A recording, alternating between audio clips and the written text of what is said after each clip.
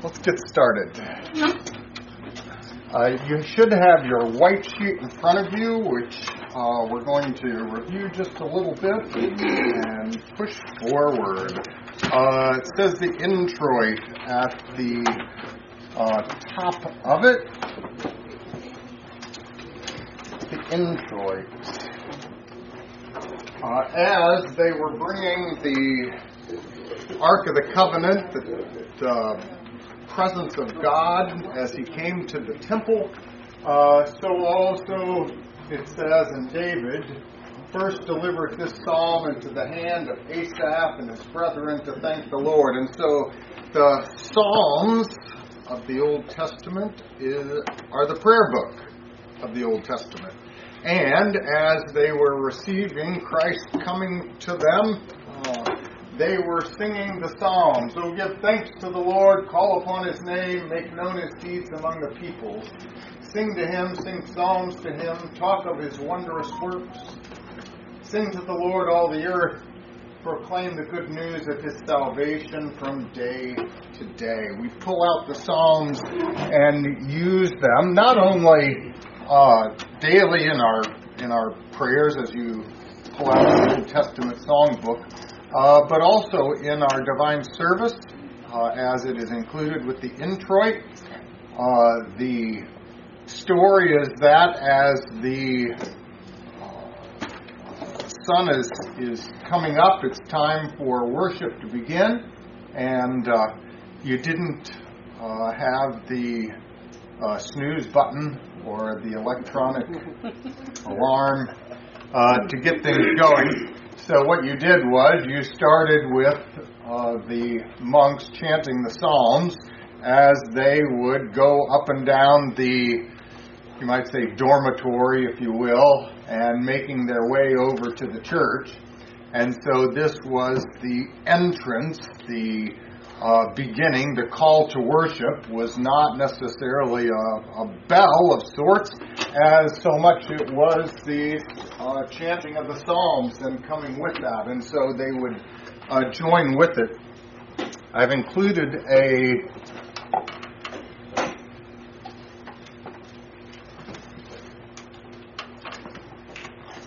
brochure. We've talked about the invocation and confession. With the introit, this is the entrance, the beginning with the chanting of the Psalms, the entrance into worship. And it would appear that there is a progress with, we're going to be taking a look, introit, Kyrie, Gloria, collect in the readings. The word is kind of the first part, the service of the word. Then there is, after the sermon and the preaching on the word, then there is the praise that leads to the reception of the sacrament. And after that, simply a dismissal or a leaving. And so this is the beginning, the entrance with those Psalms. When Jesus rose from the dead, he appeared to those disciples that were going to Emmaus, calling them back. Then he said to them, "These are the words which I spoke to you while I was still with you, that all things must be fulfilled, which were written in the law of Moses and the prophets and the Psalms concerning me." Jesus takes those two aside, and you might remember they said, well, we thought Jesus was going to be the one, but now they've crucified him, and we think it's all over, so we're leaving. And Jesus reveals himself to them and calls them back and says to them, don't you realize it was all written? It's all there. And so he goes back to the scriptures, the Old Testament, and said, everything that is there is about me. And this in particular says to us not only the first 5 books of Moses, not only the books of the major and the minor prophets, but even the Psalms are all hymns, they're all teaching that is about me. I find that chanting a psalm, maybe throughout the week, You get the psalm out on Monday and you chant it, and you kind of go, well, all right, it's appointed. We'll do it again tomorrow, Usually by about Wednesday, about the third time through, you start to notice things in that psalm. And they're not all the same. And it's not, and it's beginning to explain to you things that you're learning about, and it's teaching. In fact, the more familiar you get with the song, the more you can appreciate what is there. We have the exact same thing with our hymnody as well. Well, so we pick up these psalms, we use them in the introit. I think I mentioned below the usual order of the introit is there's one particular verse that sets the theme for the psalm, what we're looking for in the psalm, what we're thinking about as we go through this psalm. It might be a Christmas kind of theme. It may be a prayer kind of theme. But it always makes us think about, oh, yeah, that's what this is about. I remember it's been a while, it was somewhere in about July, and I picked a Christmas hymn. Popped up on the thing. Leanne goes, Pastor, it's July.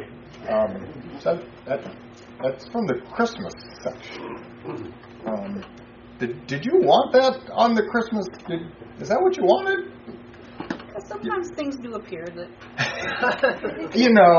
I hardly ever make mistakes. Never lies either. And I never lie. Right.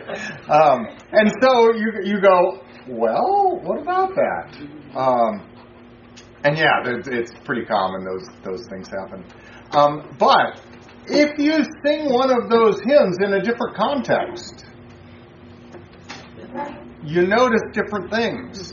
You see different things that go with it.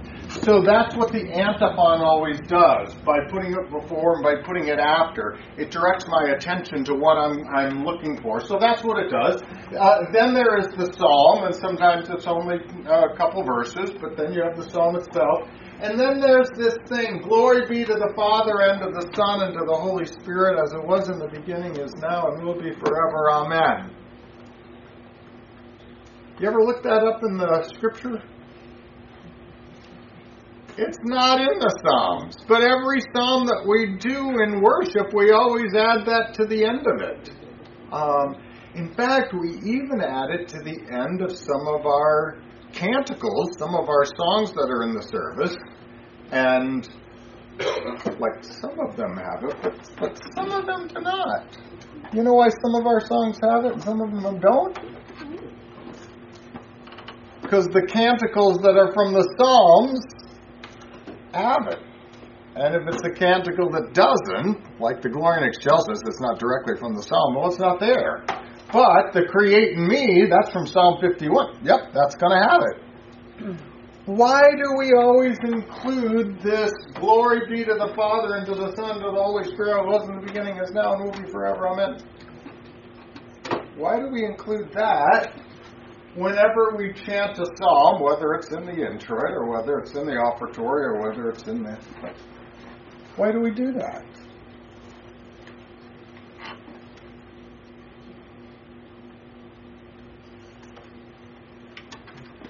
We're giving thanks and recognizing where those gifts we just sang came from. Sang about, sang. Yes, absolutely. That these things that are written came from our God. Well, I'm just goes to those verses up there. There's that in Romans at the end of that, to God alone wise be glory through Jesus Christ, amen. It's part of our prayers. And Ephesians and Philippians, well, all of them actually. We're talking about the whole Godhead. We are. We're reminding ourselves who our God is.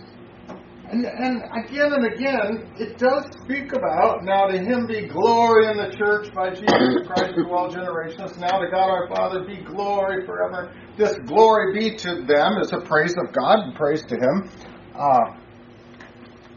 I'm quite aware that often the praise songs in your contemporary worship and things of that sort, they will simply pull out a couple of stanzas from a song.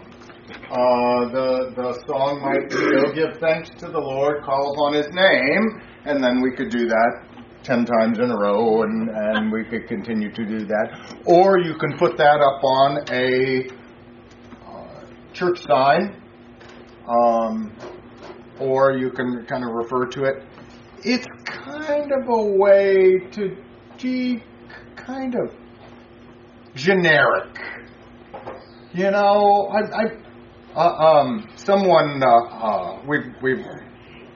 we're already in a presidential debate season and something like this. We have a unique situation in which there is a Hindu that is running. He made the remark at one point that he said, "Listen, God is real. He is true.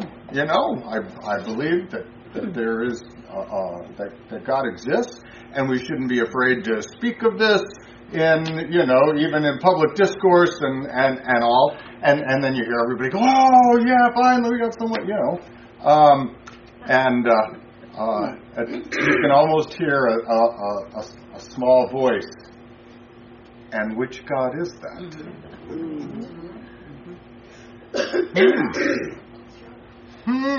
There is a God. Oh, you know, we've kind of gotten used to. In fact, we've covered over. We call it Judeo-Christian ethics. What does that mean? Judeo-Christian. Absolutely nothing. But sure, that's not good. Rachel doesn't think that means a blasted thing. Judeo is Jewish. All right. So the Jewish God. Well, now wait a minute. I mean, if we're talking Old Testament, are we talking about today's Jew? You know, in which I would say, "Oh, you're talking about the Father, Son, Holy Spirit." Oh no. Well, wait a minute. So, what you're talking about is not the same God as what I'm talking about. And definitely we're talking about a Hindu God or a Muslim God or whatever. As we go through the Old Testament and as we sing praise to the Lord, what Lord are we talking about? In the Christian church, we always add glory be to the Father and to the Son and the Holy Spirit. We're talking about the triune God. In other words, the Christian church grabs the Old Testament and says, that's what we're talking about. That's why we always add the Gloria Patri, so that you know that we're professing that the entire Old Testament is talking about the Father, the Son, and the Holy Spirit. As Jesus says, they all testify about me. That's why that Gloria Patri is included in the church, so that we might not be generic, like, oh well, just any God, or we're just going to pull it out. No. That is the God we're talking about. That is in there.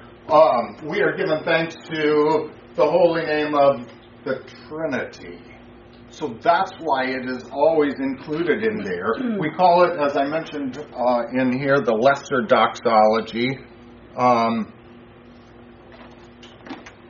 It's a doxological, it's a praise, but it's included with that. I think it's important here that I realize why you're making a big deal out of this. Because every year, well, maybe it's not every year. Maybe you don't even get them anymore. It's either every year or every 2 years, the pastor gets invited to Springfield to have a prayer when the state Congress meets. The only thing that's banned in that prayer is talking about the Trinity. You can't talk about the Trinity. Wow. Now, what does that tell us? In the public discourse, we have to make a distinction here between church and the public discourse. I'm really afraid when I hear a politician start talking about God, or when I hear a Christian start talking about putting prayer back in school. That's what I always think about too. Because what does that say? In the public discourse, if you have prayer in school, there's no control over who controls the prayer. In the Pledge of Allegiance, one nation under God. That was put in there by the evangelicals for the purpose of unifying our country. But in reality, they didn't even recognize what they were doing. Because as soon as you say one nation under God, indivisible, you've contradicted yourself. Because when you start talking about God, you have an automatic contradiction. Which one? And the church today is in glory be to the Father, the Son, and the Holy Spirit, the triune God.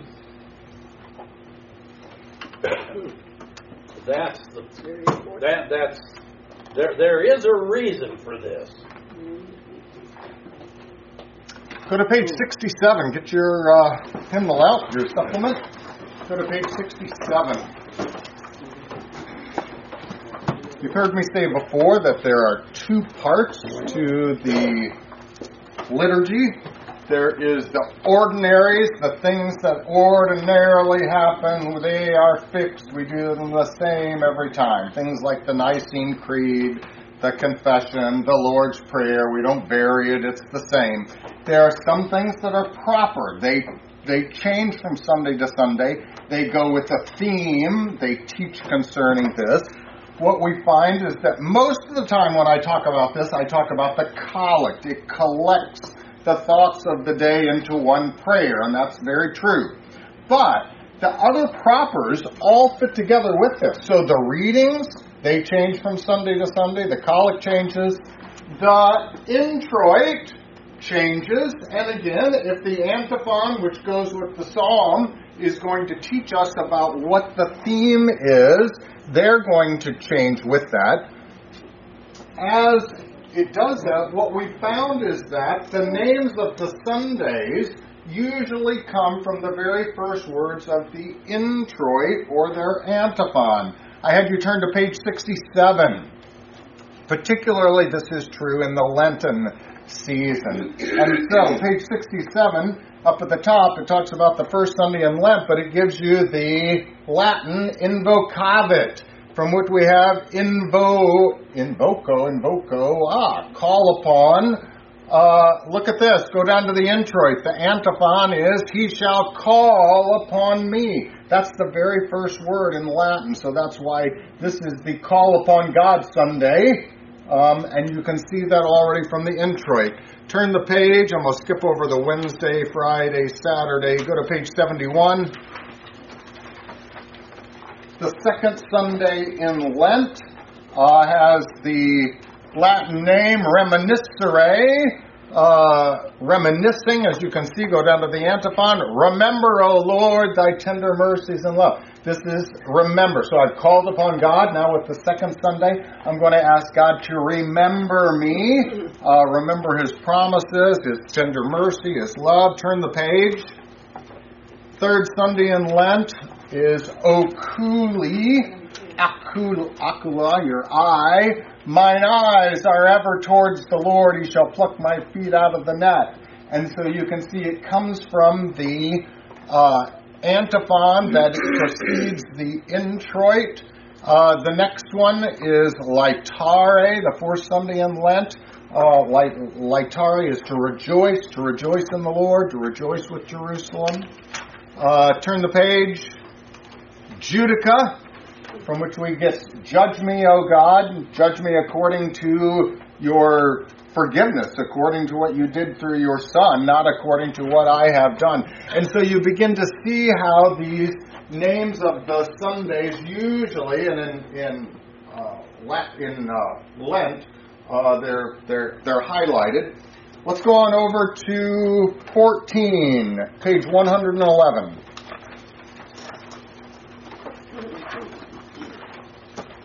Today is Trinity 14, the 14th Sunday after Trinity, page 111. Let's put it together. The reading for this morning is from Luke 17. What's it about? It's about 10 lepers who come to Jesus. They cry out to him, Jesus, Master, have mercy. He tells them to go show themselves to the priest. As they go, they are cleansed. What happens? Only one of them returns, glorifies God, gives him thanks. We find out he's a Samaritan. Jesus wants to know, where are the other 9? He tells that one who had returned that he is forgiven, he may go in peace. That's the reading. That's kind of the gospel reading always sets the stage for this. We see with the antiphon, page 111, behold, O God, our shield, and look upon the face of thine anointed. So, we're crying out, behold, take a look, God, over here, God. We call him, O God, our shield, the one who shields us, the one who protects us. We're talking about defense now.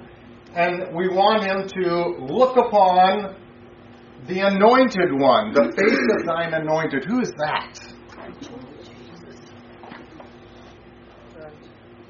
Who is that?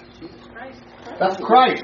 He's the one who has been set apart. He has been anointed with the Holy Spirit. Look upon your Son, what he has done for us, O God, and in that way you will protect us.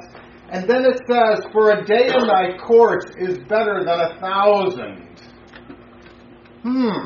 Connection with the reading? What?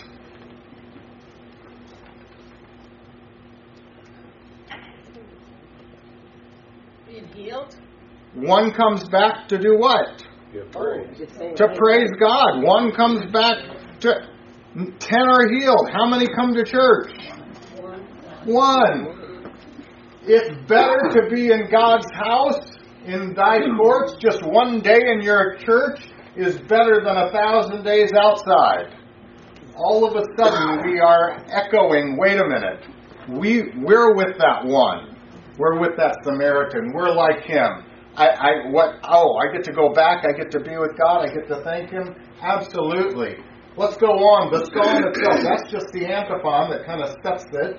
How amiable, how good, how loving are your tabernacle, O Lord of hosts. My soul longeth, yea, even fainteth for the courts of the Lord. I want to be there. And so we see already with the psalm and the introit that we're professing, yes, we want to be back with you. The collect continues to set the theme. Keep, we beseech thee, O Lord, thy church with thy perpetual mercy. All right, so now usually with these, there's like a theme, and then there's usually like a secondary theme. It's as if they rotate around each other. Okay, like a rubber band. It kind of goes with it. So if the one theme is, I want to be in your courts, I want to hear your word, I want to give you thanks, I want to be with you.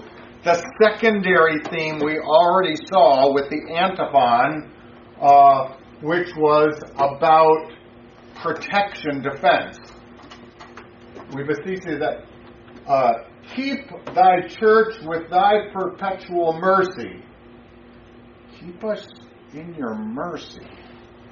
And because of the frailty of man, without thee cannot but fall. Keep us ever by thy help from all hurtful things, and lead us to all things profitable to our salvation. What are we concerned about? Being like the ones that don't return. And what terrible things were they doing? Not glorifying God. We do that all the time. They were going to their house.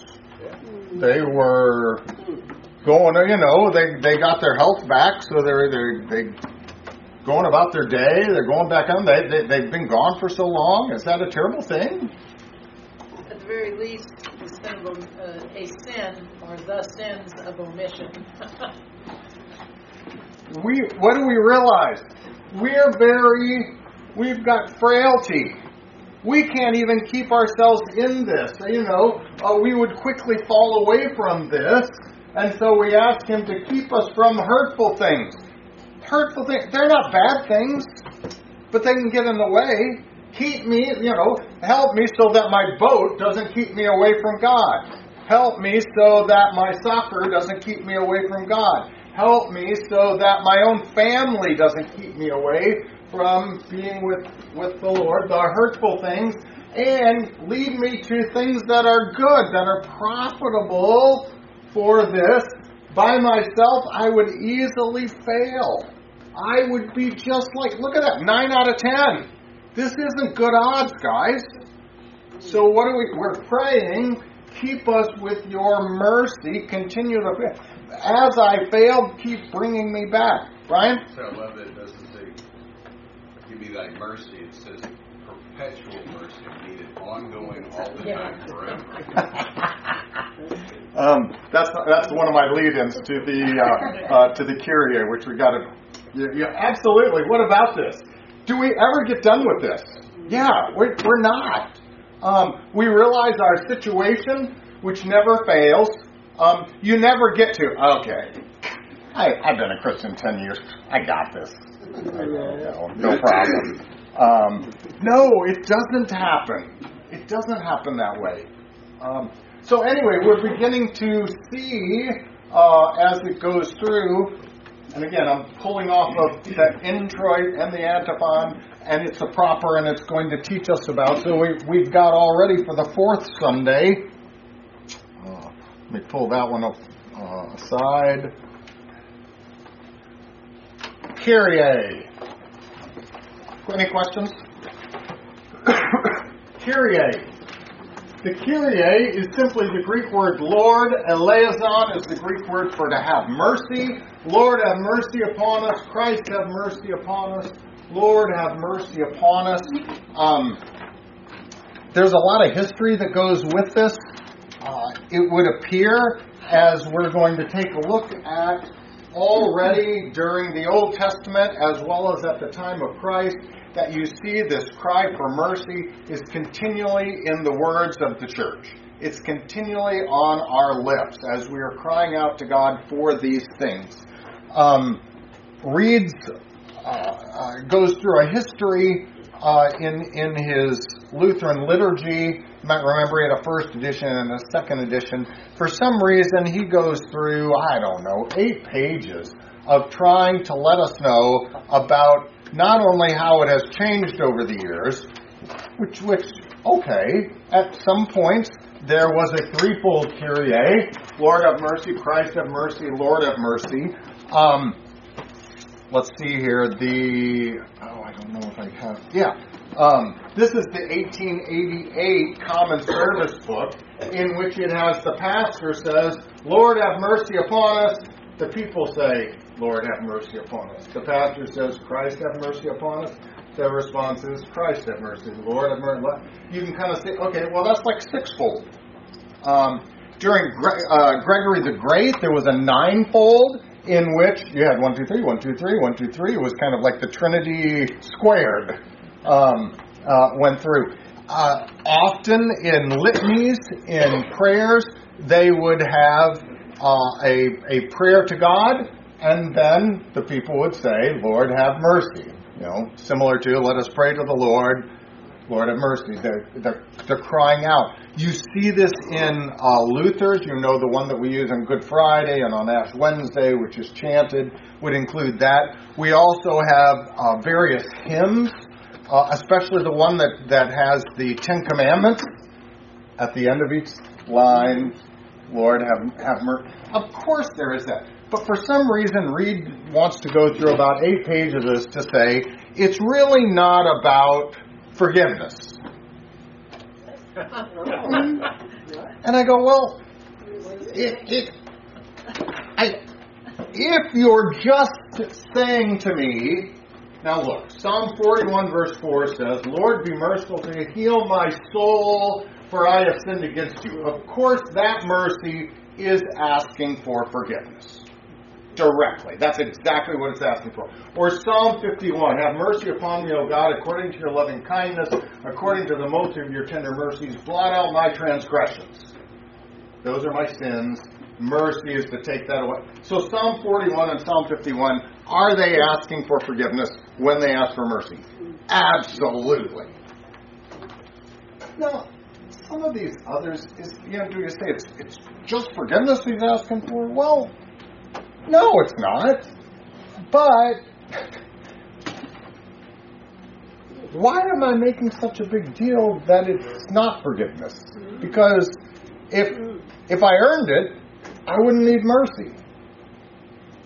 You can't ask for mercy without there being an unworthy forgiveness that goes with every aspect of it. So when we get to the 10 lepers this morning, and they come before Christ, and they cry out, Lord, have mercy upon us. My question is, what are they asking for?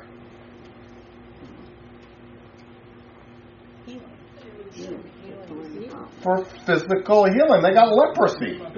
Of course that's what they're asking. Does forgiveness figure into this? If they're in faith. They're asking in faith. Right. So they're not coming saying, "Hey, you got to give me healing." They're come saying, "I really don't deserve anything. I'm coming asking for healing from my leprosy, but when I ask it in the terms of mercy, I'm telling you I don't deserve it. Why? Because I've got sins." So they go together. Of course they go together. Everyone, Christians always, and so when Brian talked about the perpetual mercy, you never get done with it. You never go, okay, check the box, we got mercy down, now let's go on to do something else. We're always continually continue to give it, and in everything I ask, there's a perpetual mercy. Watch this. Isaiah, he is given a vision of heaven. He comes before, and the Lord comes to him. And once he sees the Lord, Isaiah says, "Woe is me, for I am undone, because I am a man of unclean lips. And I dwell in the midst of a people of unclean lips. For my eyes have seen the King, the Lord of hosts." The prophet Isaiah comes before God, and he goes, whoa, I just saw God. What am I going to do? What am I going to do? Why? Because you're never done. In fact, the more you get into the presence of the Lord, the more we realize it's not that you go, okay, I left the world, now that I got into the church, I'm behind. No. What about Simon Peter? Luke 5:8. When Simon Peter put out your boat, Simon Peter goes, well, I'll do it, but you don't know anything about fishing. And we're not going to catch any, even if we do. What happens is he realizes that it's the Lord. He fell down at Jesus' knees saying, "Depart from me, for I am a sinful man, O Lord." Simon Peter was sinful before. The great thing is that now he realizes it. And so you already see him falling down, needing mercy, both the prophet and the apostle. Now,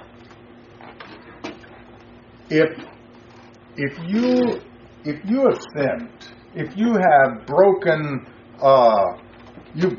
the laws of this land, and you are taken into court, and you have been found guilty of breaking the laws, and you ask the judge for mercy, I plead on the mercy of the court.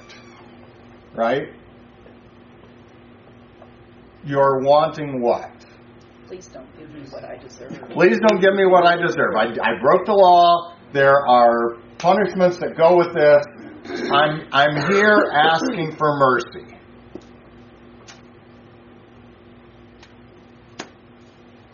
You gonna get it? You gonna get mercy from the? Yeah, you don't look too. Cecil goes, what do you mean? It's might not. He might. That doesn't sound like pretty good odds. Talk to another human, Yeah. This is definitely not sure. Does this happen very often? I don't know. But we're definitely going, this is kind of an iffy thing. Watch this. Hebrews 4:16. Let us, talking about Christians, therefore let us come boldly to the throne of grace, that we may obtain mercy and find grace to help in time of need. The throne of grace is always a description of the suffering and death of Christ, who is taken away. That is where we go. We go to the throne of grace, where graciousness is being given out. It's not simply saying just go to God, but go to where His throne of grace is, that we may obtain mercy. Mercy. When you come before God and you ask for mercy, now, Cecil, you're going to get mercy. What's the change? All of a sudden now you're pretty sure about. You're confident. Well, the judge, it depends on what day it is. Oh. Well, Jesus, every day is the same. We find that, unlike in the courts, unlike in the courts of our land, you ought to say there, the laws will prevail and mercy is pretty unsure, but you might. In the throne of grace with our Lord, you can be sure of mercy. That is where the confidence is. That is where, if you want to come before God and plead for not getting punishment, do it by means of the law, nothing. Do it by means of the throne of grace, come asking for mercy, and you can be sure of that. That's where our confidence. So, Hebrews 4 is telling us, come before God and ask for mercy, and everything's good. Everything's good. Matthew 9, when Jesus departed from there, we got two blind men. What do? They cried out, Son of David, have mercy upon us.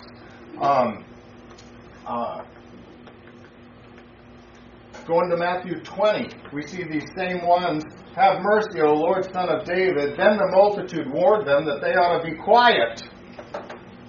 They cried out all the more, have mercy. What happens? They're not done. We're coming for mercy. Oh, quit doing that mercy thing. No, that's what we do. A woman of Canaan comes forward, have mercy, O Lord. My daughter is severely demon-possessed. This crying out for mercy is always one in which Jesus loves to hear that. The blind man who's crying out for mercy, and they tell him to be quiet, Jesus says, bring that guy to me.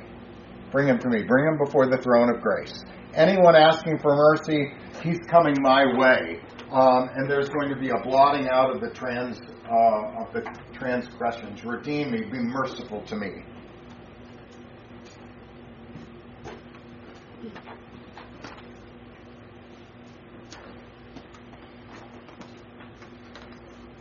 Luke 18. They warned them, don't. They cried out all the more. He asked them, what do you want to do? They asked to receive sight. He gave them their sight. Tells them that it is by their trust, their faith in His mercy, that they have been saved, that they have been made well. They received their sight. They end up following Him, glorifying God, and all the people then gave praise to God. This looks like our worship. We come asking for mercy. We join together with others. The Lord promises and answers our prayer. That's what we receive.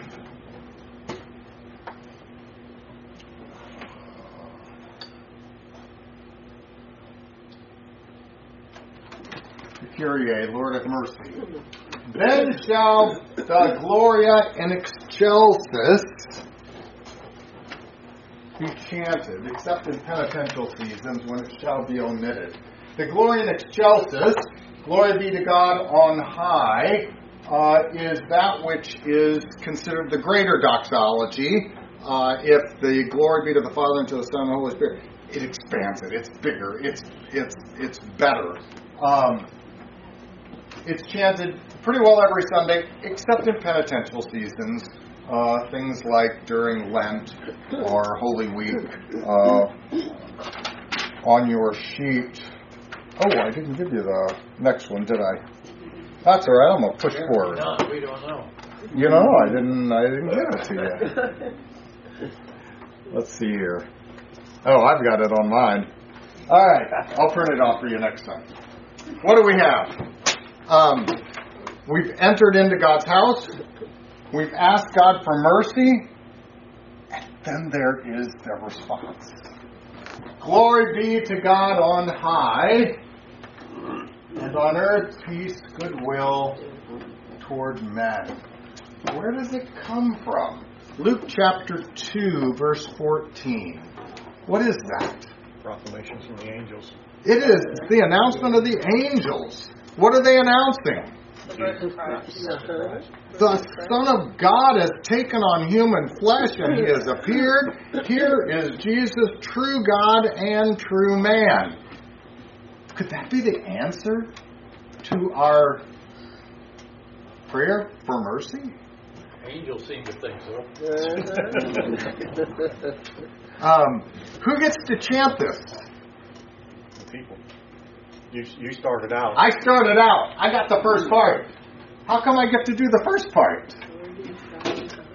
Prima donna, huh?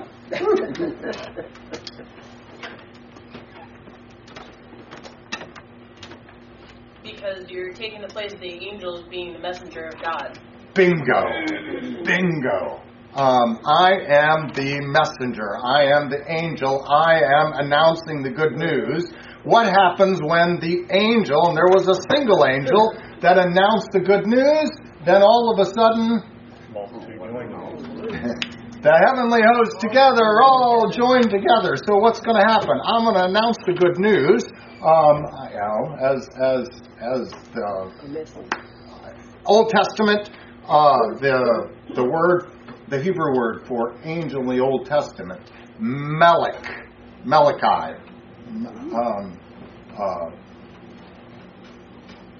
Anyway, is the angel. My mother named me after an angel. It worked out, didn't it? Michael, a Melech, an angel. We're going to start the thing, and then you're going to join in together in singing this. Rachel, do you have a hand? I was going to say, in the scriptures, isn't angel used also for pastors sometimes? Or for apostles or whatever? It is, absolutely. It really means messenger, doesn't it? And that's all it means. Yeah. Yep.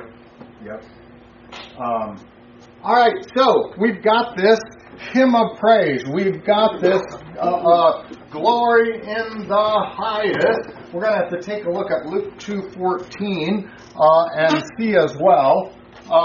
Luke 2:13-14. Suddenly there was with the angel a multitude of the heavenly host, praising God and saying, "Glory to God in the highest, and on earth peace, goodwill toward men." As we go on, there is praise, there's things in the middle section, and there seems to be three parts. That shouldn't surprise us. But this Lamb of God who takes away the sin of the world, receive our prayer. The next day, John saw Jesus coming toward him, saying, "Behold, the Lamb of God who takes away the sin of the world." We see the connection with that as well, so we'll need to pull that out. When we get to the third section, I would kind of expect it to almost be addressed to Holy Spirit. It isn't, but it is addressed to a high praise of the Lord, and then it does mention, Thou only, O Christ, with the Holy Ghost. And so we see the Father, the Son, the Holy Ghost as it is spoken of with this. So I got 953. A little Luther would always be in order. Genesis 17, verse 17. Luther is teaching about Abraham and Sarah. Then Abraham fell on his face and laughed and said to himself, Shall a child be born to a man who is 100 years old? Shall Sarah, who is 90 years old, bear a child? And so God said, Yep, you're going to have a child. And he had laughed, wow, this is something. This passage, Luther said, is full of emotion. It is an outstanding example of faith. For this reason, I shall be unable to treat it as it deserves. To me, indeed, it seems that Christ had this very passage in mind when he said, Abraham saw my day and was glad. Jesus talked about, Abraham knew I was coming. When God promised him that you're going to have a child and through you will come the Savior, finally says this is going on. Abraham falls to the ground and laughs. This, as Christ explains in John 8, is the gesture of a heart that exults and overflows with joy. For now at last he is sure that he will be the father and Sarah will be the mother of Jesus Christ, the Son of God, through whom salvation and blessing will come to the entire world.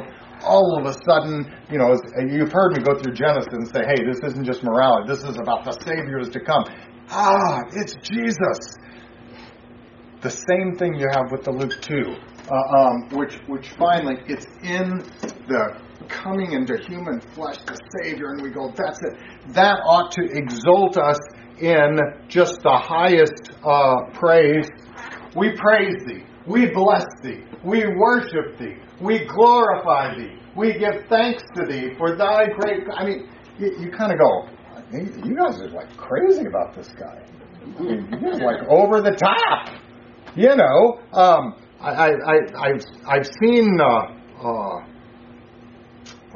I've seen... I've never seen Lutherans get so excited before. That's what's going on. But I think Luther is right. Although we have the Word of God in such richness, our hearts are nevertheless harder than an anvil. And like rocky soil, keep the root of the Word without sap and fruit. Without the saintly patriarchs marveled at this inexpressible benevolence of God to the point of being overcome. I myself feel in me this hardness of heart. We ought to be just over the top. But Luther says, no, I hate it. I also offer prayers against it every day. Keep telling myself, look at the words. Get excited about Christ. Don't take it so. Just as the prophet Isaiah says, it is a people with a heavy heart and with sleeping eyes. So we who have the word in such great richness feel that our ears and our hearts are slow and our eyes are heavy with sleep. Luther says we've got it all, and yet we're so worn down. What is it? Am I worn down with sickness for a time? Am I worn down just with life? Am I worn down with because I like other things? It's not the fault of God. He has been telling us about how great this is, but we have soundly sleeping eyes and we have dull ears. What happens? We need to continue to be told, it's time to rejoice. We need to, tell Leanne, pull out all the stops, remind us how important, we just got done with our Kyrie. Let's sing concerning this. Therefore, we should ask God to give us a joyful heart for such joyful promises, in order that we too may exult and be glad with saintly Abraham, because we are the people of God. But the wretched and corrupt flesh, which restrains the spirit and does not permit us to laugh. If the flesh did not hamper us and we were true Christians, we could sing nothing throughout our entire life but the Magnificat, the Confitemini, the Gloria in Excelsis, the Sanctus, etc. I, for my part, believe that the saintly patriarch was dazed at first. He was in a state of ecstasy, so to speak, for great joy, that he also trembled, but that he then wept for joy until he finally regained his composure. As it were, laughed when at last he felt this joy with a calm heart and a feeling which is a part of eternal life. That we might rejoice in this Gloria in Excelsis. So, Luther, in many different times, talks about how it is only with the coming of Jesus Christ in the flesh that everything comes together. That's where the glory to God in the highest. That's where the answer. If there is a high point, of going up through here, we've now reached it with the Gloria. And we're ready to hear, now that Christ has taken on human flesh, we're ready to hear the Word of God. We're ready to pray. We're ready to receive all of the gifts of His Word. If you have a child, you have Graceland, and she's beside you. This is the point that you say, it's Christmas. This is the Christmas part of the liturgy. This is where we're talking about the angel. Glory to God in the highest. This is Jesus took on human flesh. Aha! This is where everything comes to its fulfillment. So that's what we have with the Gloria. I'm going to come back and explicate just a little bit more of it. This Gloria, first used probably 530, not till 600 years later was it regularly used in the church. But it goes back, probably even in parts of it to the 4th century in the Eastern Church as well. It is omitted during Advent, Gesima, and Lenten seasons, similar to a lot of things that go away and then come back. It draws your attention to it. It makes you long for that thing which is missing. If it's not regularly there, you're not going to notice that it's gone. That's why it has to be there invariably the rest of the part of the year so that you notice when it is gone. Questions? Yes, Aletha. In some churches, the first part of that is sung very loudly, okay. And then when you get to "O Lord, the only God, Son of Jesus Christ," the volume goes down. I've been there. And then, "For Thou only art holy," the volume goes back up. Correct. Most of the time, and I didn't spend, but you're right. The organ and the way it is played, it kind of emphasizes those things. Perfect. All right, let us pray. Heavenly Father, we worship you not only each day with our prayers, but also on Sundays. We ask, dear Lord, that you might continue to teach our dull and sleepy eyes so that we might see the great gifts that you are given, the mercy that comes from knowing our Savior, Jesus Christ, in human flesh, the one who takes away the sin of the world. In his name we pray.